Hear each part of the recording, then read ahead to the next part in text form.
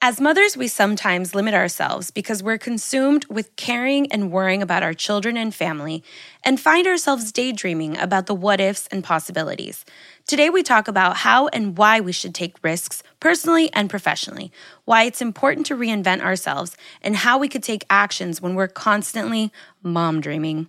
Today, we talk to well-known media personality, mother of two, and author of Grandes Dreamers about her journey on how she took a leap of faith. We read the books, we bought the things. We thought we were ready. And then life took our plans and changed them. I'm Karen, I'm Victoria's mommy, and I work in tech. And I'm Pamela. I have a baby boy named Ford, and I'm a journalist. And although we're both first-time working moms, we're actually pretty different. And that's totally okay. Because we both agree that our most important work is raising our kids. We really need each other and can only get through this together. Welcome to Motherish Moments. Welcome. Hello. Hello, Karen. Hi. How are you? I'm good. I love the title of this episode. It's called Mom Dreaming. So instead of like daydreaming, this is like what moms do. Like it's a movie scene where you're like folding the laundry or like feeding your child, but you're like off in another world thinking of like what you really want to do or your passions. And like today I want to talk to a dear friend of mine, Argelia, and I want her to share her journey and applaud her because she took a risk. She reinvented herself. She's doing great. But it takes a lot of courage to do that sometimes, especially when you're used to you get comfortable the day-to-day. And it's so easy to get complacent with, okay, this is safe. For me, it's like safe. For me, it's not comfortable because I feel really uncomfortable with my life, that there's like so many things going on all the time. But I do feel safe. And that's kind of where sometimes I get stuck. And I like this topic a lot because I do mom dream a lot about things that I could possibly do that I don't do. So today we're going to Step into it and see how we could take some action to make it happen. But first, let's start with our Motherish Moment of the week. I'll start. So Ford is a year and a half now, and he's finally learning to be cariñoso or be, gentle and just loving on cue, right? So if I ask him, give someone a hug or give him a kiss, this usually is after him hitting them or like pushing something or doing something a little bit aggressive, without noticing, I guess. Now I could be like, no, bebe, come on, give him a hug, dale un besito, un abracito, and he knows what to do and how to do it. And it's so sweet to watch him kind of like turn from like a little savage little menace into like, oh, this tender little boy, and he's so sweet. And even with his own like toys, I'm like, no, you just broke his arm, but like, why don't you hug your, toy and kiss him? And it's sweet. It's sweet to see him like understand emotion and kind of understand that that's a way of showing love and, that you care for someone. My Motherish Moment is more about just like me talking to Victoria and trying to prepare her for what is the rest of the year, because it's the best season of the year. I love the holidays. I'm super excited about Halloween. And then Halloween is basically the kickoff for the most important time of the year because it is my dad's birthday, my mom's birthday, my mother-in-law's birthday, my husband's birthday, my brother's birthday. And then Christmas. And Miriam's birthday and Thanksgiving and Christmas and like all these things. So I've been like writing on a physical large calendar, which is very not me. But I'm like showing her, because she's like, yo quiero pintar también. And I'm like, mama, mira, después de Halloween viene el cumpleaños de Abilolo, which is what she calls my dad. And she's looking at me like, okay, like I'm ready. She's ready for all of this. So I'm excited. And yeah, it's cool and really like fills my heart to start experiencing and being able to share this like family stuff with her, because obviously this is her family too. So it's very exciting. And now we're going to go to Argelia to share her Motherish Moment. There are so many. Hi, ladies. I'm inspired by your moments, but I can tell you now that just being part of my girls' morning routine, which is something that I had missed for ever. Yes, people must be like, wait, but you were part of their lives, right? Like you picked them up. Yes, I picked them up after school every day, but the morning routine is so special, and you ladies know that now. Just to be able to wake up my girls, to go in their rooms and say, rise and shine, it's Friday, it's the end of the week. We get to go and have, like goodies after school today, but just to be able to walk into their room and then just hug them in the morning and comb Anabela's hair, who's 10 years old now, and she's a 5th grader, so she thinks she's like the big girl now, which she's still my baby. But just to be able to comb her hair because she wants me to make her the little space buns or las colitas, las trencitas. To me, that is everything. I do it on the weekend, but as I say, the morning routine is something special Monday through Friday when you're taking your kids to their school, which is their second home really when they're little. They're either at home or at school, right? I'm trying to regain moments that I lost because of my career. And for me, those small things, like waking up my kids in the morning and combing their hair, preparing their breakfast, cutting the mangoes and baking the eggs. I do that on the weekends, okay? Don't think that I don't cook for them. But I never did it in the morning. So I get to thrive on that. And that has got to be my best motherish moment. So Argelia Atilano, she is a well-established TV and radio personality for almost 2 decades. She was a leading female voice on the radio. She's also a philanthropist. She's given back to her community in countless times. And she is the author of Grandes Dreamers now, who she's promoting currently and is doing amazing. We will talk a little bit about that. And today we're just celebrating her, the fact that she took a risk, for so many years. And I think people keep asking you, like, what happened? Why did you say goodbye? So just so people know, she had the leading morning show along her side, her husband, on the radio. And then she surprisingly announced that it was coming to an end by personal choice. How did you make that choice, that decision, Argelia? Why was it the right time? Was it scary? And what's next? Oh my gosh, how much time do we have? It was definitely a personal choice. I love that I'm talking to 2 moms for the first time after my big revealing moment, like a little bit more than a month ago, because you guys will be able to relate. It takes a lot. As working moms, you know that it takes a lot of sacrifices to leave your children. You just heard my motherish moments. That's why I thrive on them now. But it was time. It was time for me to evolve. I gave 20 years of my life to this place, to K-Love 107.5 FM, I will always be grateful for that platform and what it gave to me and what it did to me, how it helped me grow in so many ways, professionally and personally. I fell in love there. And then my family came about, right? But it was time to spread my wings. There are so many dreams. You guys were talking about mom dreaming. And I was like, I didn't know how to pinpoint it, but that's what I've been doing all this time. Mom dreaming, but what was it for me? Pinning stuff. Pinning. One day, not now. It's not the time yet. When will it be? I don't know. Either I couldn't because of time constraints, or I couldn't because of mommyhood, or I couldn't because of work protocols, company rules. Point is that there was always an excuse. And it came one day, I just told my husband, this was 2 years ago, by the way. So it wasn't like out of the blue. 2 years ago, I told Omar, it's time for me to start pinning down stuff. I'm not getting any younger. I'm 46 years old now, but I was 44 when this topic came up. And I told him it's got to be now or never, because I'm going to end up being an 80-year-old woman and I'm going to be like, ay, nunca lo hice. I never did it. I never tried. So I felt it in my heart. Besides, it does help when your girls are grown up and they're self-sufficient. They're very independent. So yes, they need me, but not in a way where it's a toddler or a baby, right? Yes, that was really it, Pamela and Karen. It was a totally aha moment, like Oprah says. And interestingly enough, Omar was also feeling the same way as the person that he is. And we made the choice to make the leap. It was definitely scary. Maybe I could relate. I think a lot of the fear sometimes when you take new risk, it's also the financial aspect of it, right? Like you're safe, you're comfortable, you're the provider.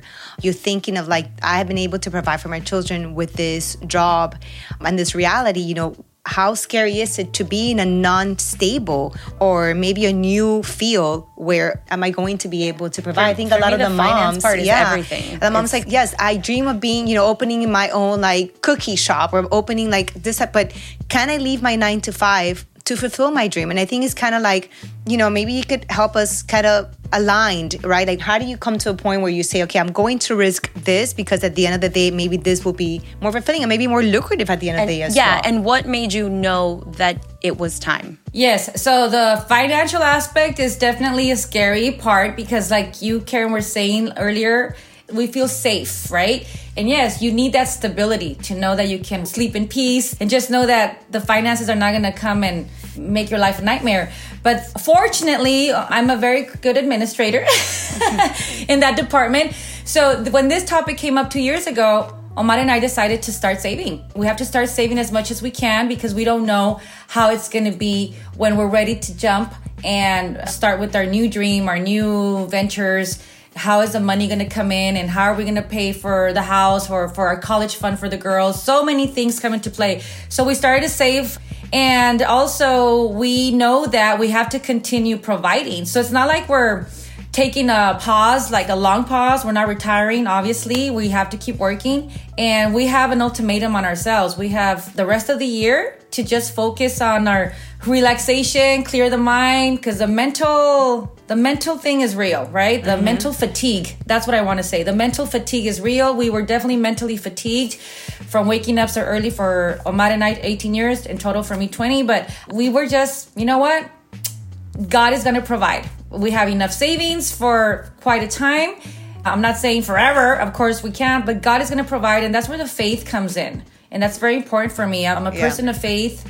I cling on to God. And it's insane how He does provide. It's insane, but we ended a cycle because we knew it was time to end that era, that chapter. But I kid you not, that same day, we started to get opportunities. And that's when you look up to the sky and you're like, thank you, God. You know what you're doing. We don't know where we're going yet. I know I have things to pin down that I want to make happen, but just, hold us by the hand and don't let us go. And, I just want to tell moms out there that you still have to go forward. Don't let the money factor stop you. And I always tell this to high school kids too, because many of them say, I can't go to college because I don't have the money. I don't have the finances. I don't qualify for financial aid. And I always tell them, don't let the money factor stop you, because there will always be a way. And I think there is. Look, it's happening.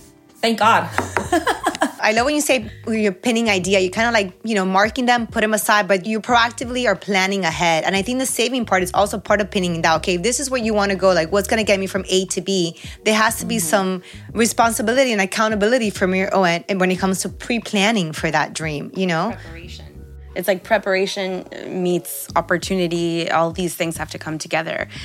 I have a question about, when you decided to finally make this change, how do you manage this with your daughters? What do you tell them? Do things have to change for them? And how do you manage that with them? Yes, that's a great question. So when this came up 2 years ago in the house, they started to cry. They didn't want us to leave radio. Because for them, it's all they've known. They were in my belly. They heard mommy's voice in the morning somehow doing something out there, right? But they wake up and the first thing they do is, that's the alarm clock. For them, it's mommy and daddy on the radio. And so it was a big deal for them when we told them it was time to move on. And they were like, no, you can't, because the audience needs you. Camila, the 12-year-old now, back then she was 10, she was like, you can't leave what gives people happiness. Those were her words. You make people happy. You make people laugh. When they're sad, they turn on to you because they need you and you need them. And I was like, wow, for a 10-year-old to tell me that. The 8-year-old was just like, I don't want you to leave because all my friends know that you're on the radio and that's all I want them to know. Like, I have a mommy that's on the radio. And for her, it's just cool to tell people, oh, my mom's on the radio. But, she's matured now and she knows the huge responsibility behind a mic. But when it finally came to making this decision, they've seen us discuss this quite a bit. And so they were just like, when they found out the reason why we wanted to leave, which is also a big component, was family time, to give them what we were losing, that's when they hit them. And they're like, oh, so it's because of us too. And we're like, yeah, you guys are growing way too fast. In the blink of an eye, you're going to be in college. Omar and I are going to be here by ourselves. And we're like, we never really got to milk more of them, even though we do, but milk more of them. And I'll never forget the day we signed off. It was a pre-recorded show. And we were in the kitchen, girls. We were in the kitchen in my house listening to Omar and Argelia say goodbye. That was very deep and very emotional, because I never imagined that goodbye to be that way, first of all. But that's a different topic. But what was emotional for me was that the girls got to hear that. And then they came to me and they hugged me. And the 10-year-old, the first thing she said was like, Mommy, thank you for doing this for us. You're right. I do miss you in the morning. And even though you've been there for me in many other school events, I will never forget the day in kinder when you missed my student of the month. And I know you were there for many other events, but you missed my student of the month in kinder.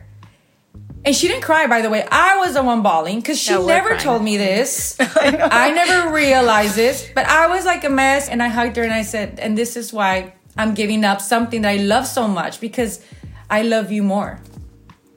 Yeah. And that was powerful. And I had never shared that before with anyone because it had never happened. She had never said this. So imagine what our kids see and we think, oh, están chiquitos, right, little. You would think this is all they know, right? Like, because both girls were pretty much, you were pregnant with them during this whole time. This is they didn't have another point of reference. Their mom has always been gone in the mornings. They see you in the afternoon. It was like their daily routine. But it's incredible to see how even at that young age, they're so aware of those things, you know, and the effect that it could have. So, and I think it's a right time, especially at their ages right now. I think you being for them during this season of their life is going to be critical. Yeah, critical for them and very beneficial for all of you. And that's right, Pamela. Ever since I was pregnant of Camila, my 12-year-old now, I always told Omar, when the girls get to middle school, which we know what that's all about, I'm going to be there. So I gave myself a good, 10 more years in this industry in the morning. I was always preparing myself, going to what you were saying, Karen, about planning plan B. Plan C. It wasn't like I woke up one morning and said, okay, I'm tired. No, it was like, okay, I committed myself to being there for my girls by the time they reach middle school. Guess what? The time is getting near. And that's when the conversation happened. And that's when the planning happened. And that's when the financing and the saving happened. Tell us a little bit about Grandes Dreamers now, this book of yours.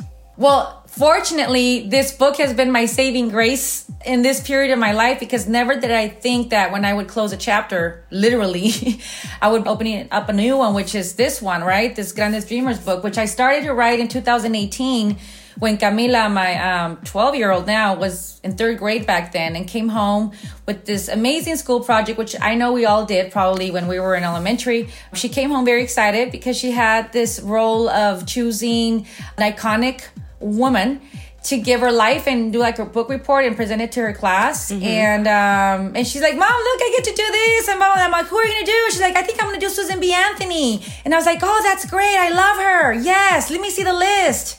And I see the list. It's 30 women y no hay ni una Latina. There's not one Latina. And that broke my heart. I'm like, that was 80s for me. I lived that experience as a kid in the 80s, but to know that it's 2018 where we're in an era where we're embracing diversity, inclusiveness, women power in schools, apparently, and your kid comes home and there's not one Latina. Yeah, especially in an LA school, right? Because you would think maybe another part of America, but in such a diverse city, it's kind of scary to even think what's happening in other cities around the world. Exactly. You pinpointed it really well. It was very frustrating because I feel that women in this country have done amazing, iconic, enormous things for us to, stand on their shoulders now and benefit off their hard work and labor to get us where we are. But at the same time, when you see that moving forward, you see things that are still not right, like not including Latina figures or Latino figures in general in our kids' education, not even during Hispanic Heritage Month, which is sad. I did a little bit of research. Of Hispanic Heritage, please. Yeah, it's insane because, it's Hispanic Heritage Month, let's do it now. Okay, yeah, we can do it all year, by the way. But even when it's Hispanic Heritage Month, you ask your kids, so what are you learning this month about? Because it's not for us. It's for the other cultures to know about us, about the contributions. So it's sad to see that big void still. Anyways, I could go on and on, but I decided to write a book about it. I did research. I went to the school library. I went to the community library. I went to stores. And I did see books. I have to applaud the Latinx authors that have done an amazing job with books for toddlers and the pre-K era. There are many books for that specific group, but there is a huge gap for the youth group between 8 and 12, which is literally the group right before what do they call them? Young adults, right? Mm-hmm. Like teenagers. The preteens. So for this specific group, there is a complete absence. And to me, that was very critical because this is the stage in their life where our children between 8 and 12 begin to question, where do I really come from? Who are my ancestors? Where's my abuelita from? But why are we like this? Why do we? This is when they begin to finally question their identity and kind of start establishing their own identity.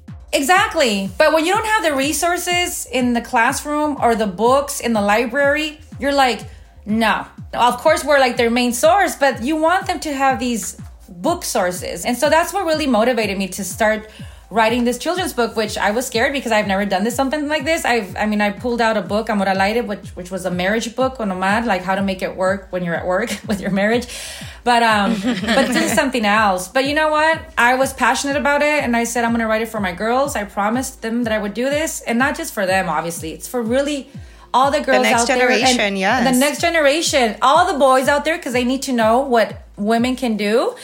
And also for the girls in us, our little girls that never got to see that when we were children. So when I was writing this book, I realized that I was really writing it for me, the little Argelia that never got to see herself represented. I love that. I love that. And we'll proceed to buy it for all my friends' kids. Everyone's getting that for Christmas. Yes, thank you. No, because stories do matter. We always say this. Oh my gosh, yes, girls.